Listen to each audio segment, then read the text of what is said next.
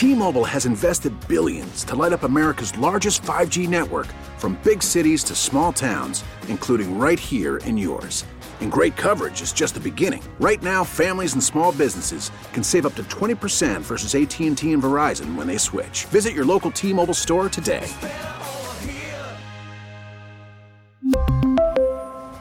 Plan savings with 3 lines of T-Mobile Essentials versus comparable available plans. Plan features and taxes and fees may vary. Here is U.S. Senator Bob Casey with us this morning on WILK. Welcome, Senator. It's great to talk to you. Hey, Sue, thank you. Good to be with you.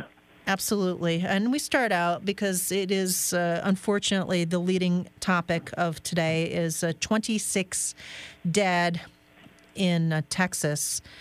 Senator Casey, when you hear things like this, where do your thoughts go? Well, it's just horrific, and I just can't even imagine what it's like to be in a place of worship of all places. And here, I guess the initial gunshots were from the outside, and then the gunman came into the church itself, and it just kept shooting. I can't even begin to imagine the kind of horror that those families and those victims endured.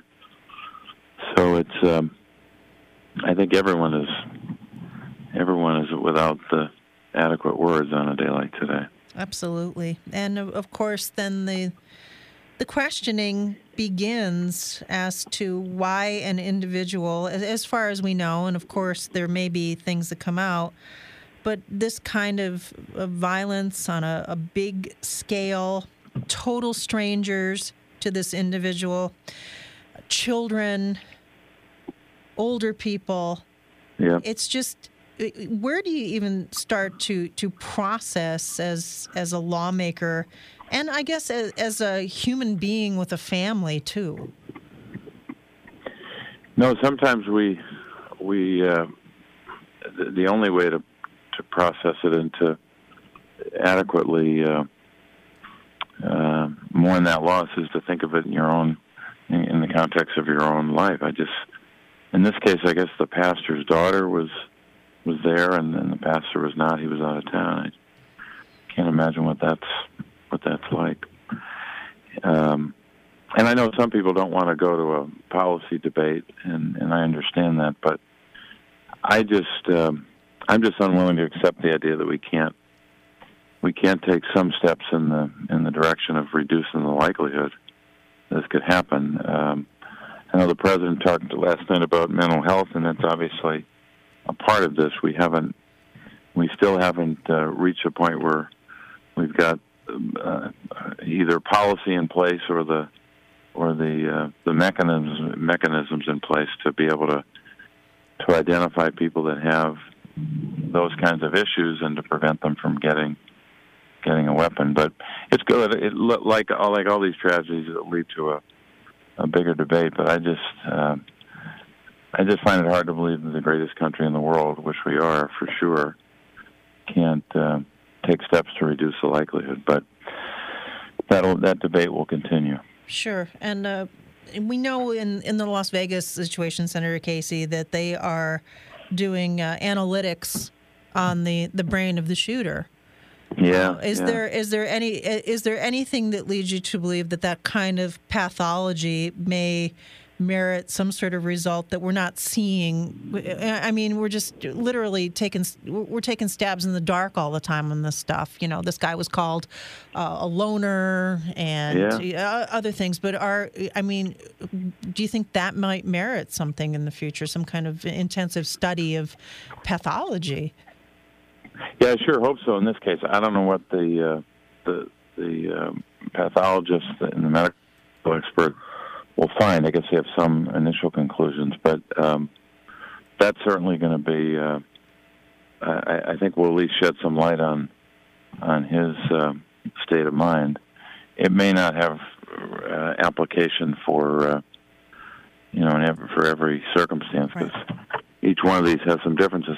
So in this case, what I don't know enough about, I just heard a little bit this morning, and I need to learn more, is whether or not, in this case, whether or not this individual when he was involved in that incident of domestic violence, was he convicted of a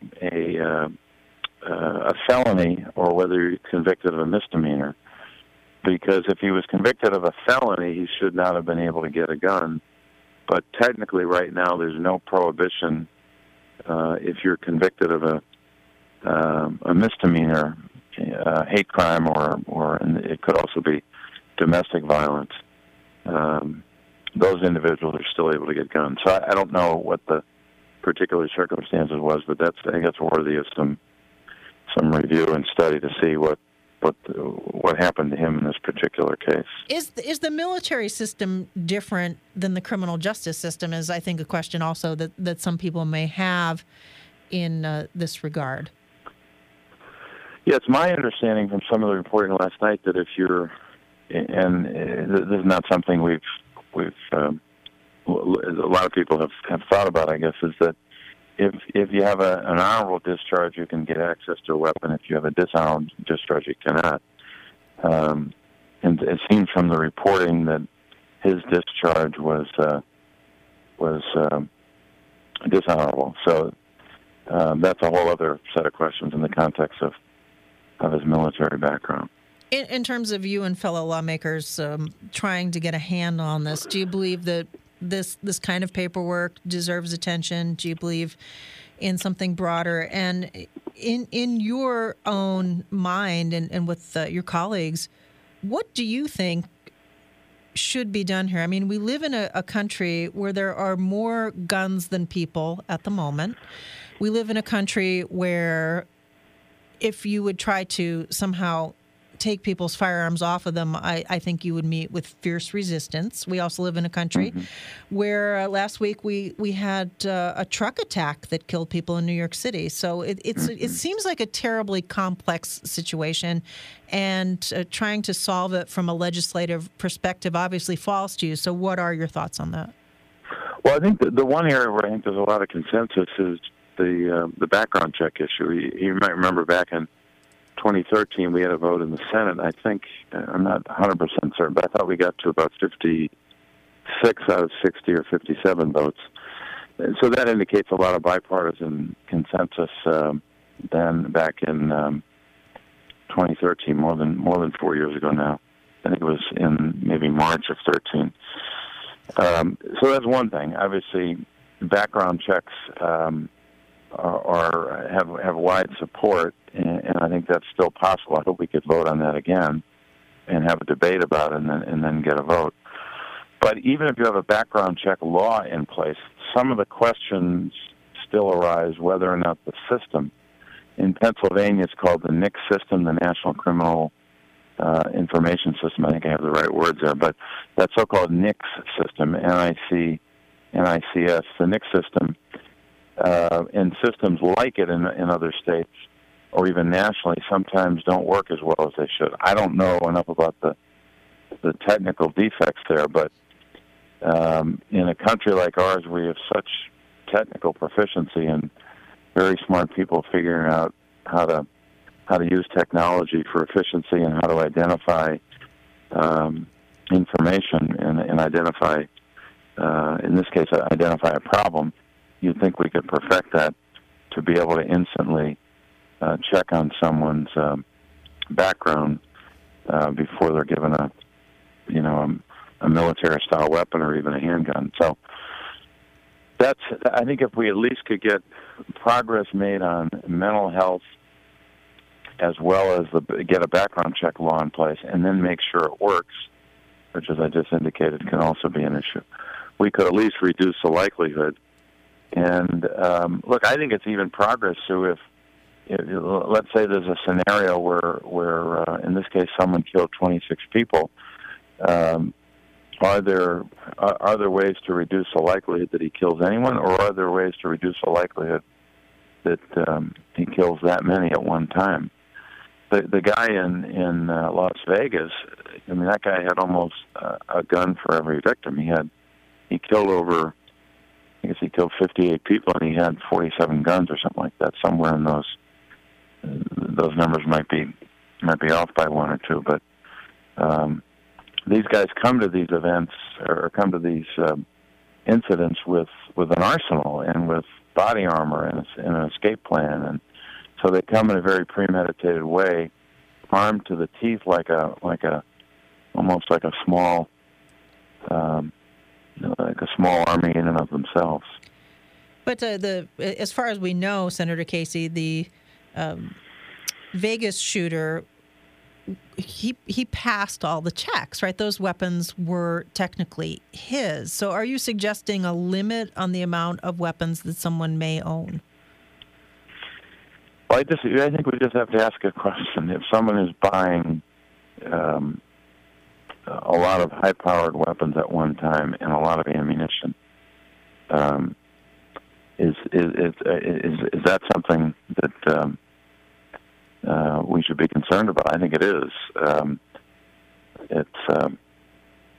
I just refuse to believe that the greatest country in the world can do absolutely nothing about this problem, and I think the response has to be more than just the mental health part of this.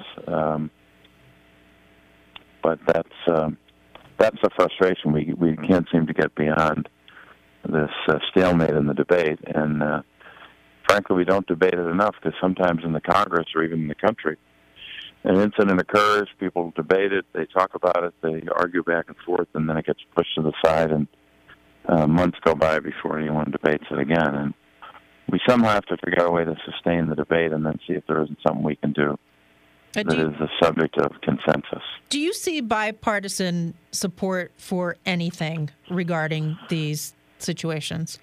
Yes, background checks. I think that was demonstrated back in 2013. I hope there's more than that, but and I've supported, as you know, the limitation on the magazine.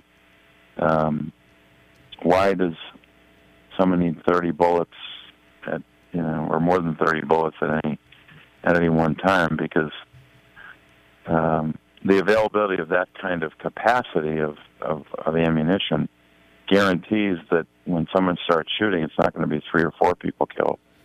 It's going to be a much higher number. As you know, this incident was 26 people in a church. Newtown was, I guess, 27 when I saw that number on a graphic today. 20 children, and then I guess 7 adults ultimately in Newtown, Connecticut. So when you have that, the power of the weapon combined with that much capacity in the magazine, you're almost definitively going to have victim numbers that high before anyone can respond.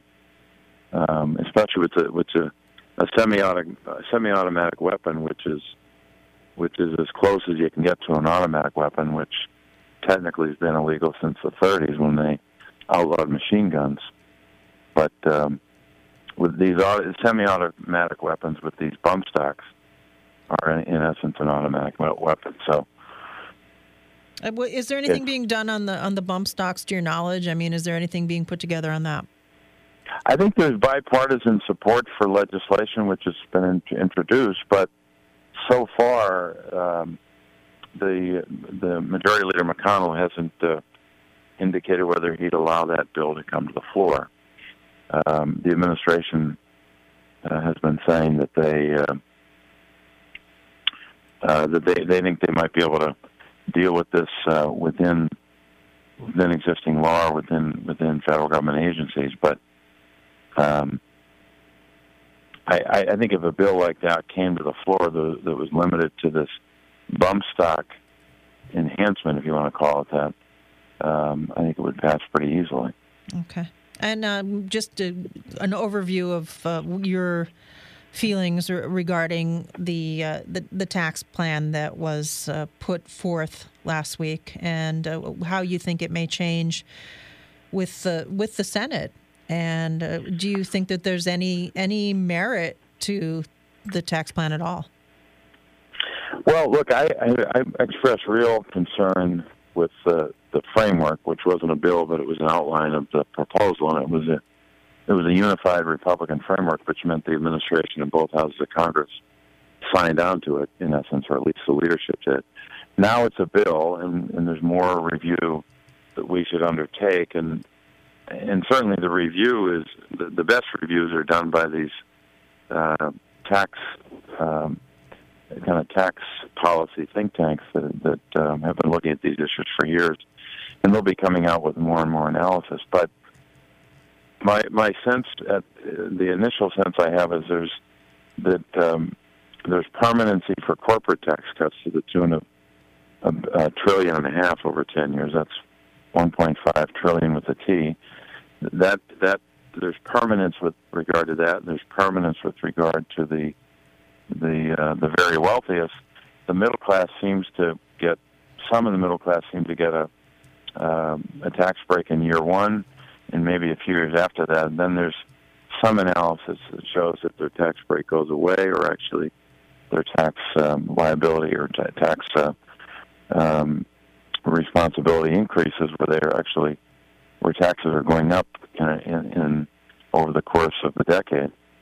What I think we should start with is, first of all, have a process which examines the tax code for months, and that means lots of hearings. We haven't had very many in the Finance Committee. What the House Republicans want to do is they introduced a bill Thursday, so they have bill text on Thursday. They're having a markup of that today, and markup is a fancy Washington word for when you consider the bill and various members of the House Ways and Means Committee can offer amendments, and the end of the markup means the committee either passes the bill or doesn't, but I'm sure they have the votes for it. That means that they've considered a tax bill over the course of a few days instead of what I think it requires, which is several months. So I think if we could do this in a considered and thorough way, in a bipartisan fashion, we could get consensus that's bipartisan on simplicity, on making sure the middle class gets a huge and maybe even unprecedented tax cut. And I don't think the top 1% should get a dime if we could avoid it. And they don't. The top 1% doesn't need the money, and it's not creating jobs when they get the money. If we create permanency for corporations, why can't we create a permanent tax cut for the middle class, at least for 10 years?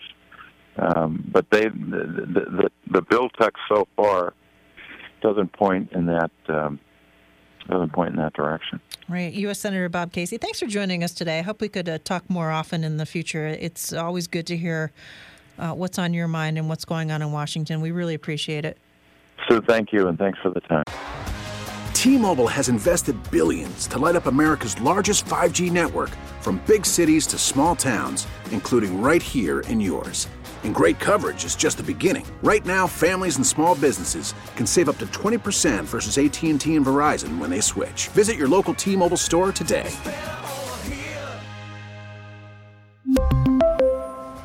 Plan savings with 3 lines of T-Mobile Essentials versus comparable available plans. Plan features and taxes and fees may vary.